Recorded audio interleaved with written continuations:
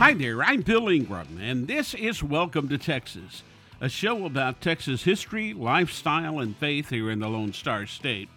On today's show, we'll remember the Alamo and the brave Texian soldiers who held off a much larger Mexican army for 13 days. We'll learn how the design of the Astrodome was inspired by a local Houston television station.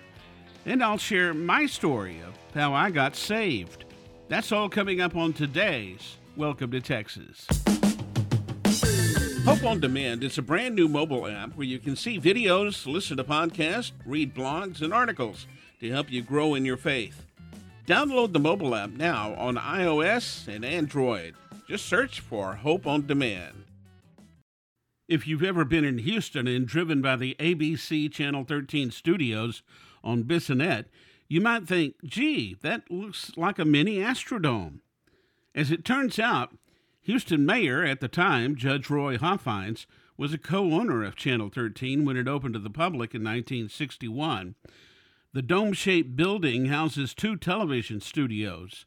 Mayor Hoffines loved the shape of the new studios. He had just secured Houston's first Major League Baseball team, and his vision was for the new team to play indoors. So he contracted architect Herman Lloyd, the same man who designed the Channel 13 studios, to build the Astrodome. Initially, the new baseball team was to be named the Colt 45s, and they were for a short time. However, there was a problem. Because of a lawsuit from the Colt 45's firearms company, Judge Hoffines changed the name of the team to the Astros. So it very well could have been called the Colt Dome. Of course, that didn't happen. But it's safe to say that Channel 13 Studios inspired the shape of the Astrodome. Hope on Demand has a brand new podcast called The Art of Friendship. It's hosted by my friend and author, Kim Weir. It's all about creating and keeping relationships that matter. Look for it now wherever you listen to podcasts. Just search for The Art of Friendship. I was 40 years old and I did not like the person I'd become. I was a selfish, egotistical, self-absorbed person that had left a trail of emotional pain and hurt behind, along with a lot of people I cared a great deal for. I never physically hurt anyone, but the emotional pain was immense, and for that, I am very sorry. I thought I'd caused so much pain and grief that God would never forgive me. But I felt this urgency to come to know Jesus Christ. Thank the Lord for friends that love you anyway and pray for you, right? One of my friends had invited me to a church concert and dinner. At the dinner, I met his pastor, Pastor Chester, and I remember saying, "Preacher, I want to know God and get saved, but I don't know how to do that." Pastor Chester said, "You just ask Jesus into your heart. Acknowledge him as the Savior of the world and confess your sins." Afterward, I asked the pastor, "You mean God forgives me for all of the pain and grief I've caused other people?" He said, "Absolutely, you are forgiven. Jesus paid that price on the cross.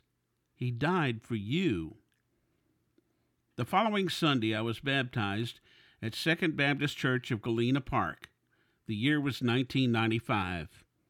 That is, without a doubt, the best decision I ever made. It changed my entire life, the way I look at things, the way I treat people, and mainly my attitude about my relationship with God. Making the decision to become a believer and follow Jesus Christ will change your life too. Jesus said, "I am the way, the truth, and the life. No one comes to the Father except through me." Now, I'm not asking you to become religious. God is not asking you to become religious because that's not what it's all about. It's not a religion. It is a relationship, a great relationship with Jesus Christ. It's actually a lot easier than you might think. Confess your sins, knowing him as Lord and Savior, and talk to him every day. That's what he really wants from you. That's what he wants from me. That's what he wants from all of us. The gift of salvation is just that. It's a gift. It's God's gift. And he wants you to have it. Hope on Demand has a podcast called Anything But Quiet Time. It's hosted by my good friends Rochelle and Carter. Each week, they have fun and insightful conversation about what they're learning in their quiet time. You can download it now wherever you listen to podcasts. Just search for Anything But Quiet Time. March 6th is a very important day in Texas history. It was March 6th, 1836, that the Alamo fell. William Barrett Travis and his Texian army was greatly outnumbered. General Antonio Lopez de Santa Anna's Mexican army numbered about 1,000 or more. Travis's Texian army only had about 200 soldiers fighting. The compound of San Antonio de Valero Mission had been under siege for 13 days. It was an early morning assault, and after a fierce battle, some say that lasted about 90 minutes, the defense at the Alamo was overrun, and all the defenders were killed. The Alamo is now a shrine to the fallen Texas heroes and the most popular point of interest to those of us that love the Alamo City.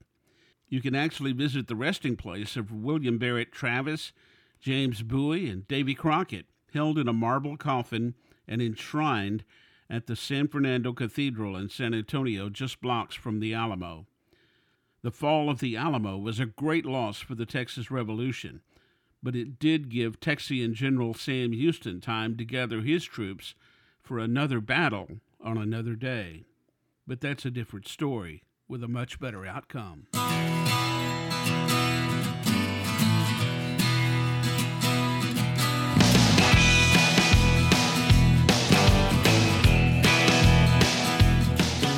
Well, I'm out of here like a long-necked goose. I'm Bill Ingram, and this has been Welcome to Texas, a show about Texas history, lifestyle, and faith here in the Lone Star State. I hope you enjoyed today's show, and I hope you'll join me again for Welcome to Texas.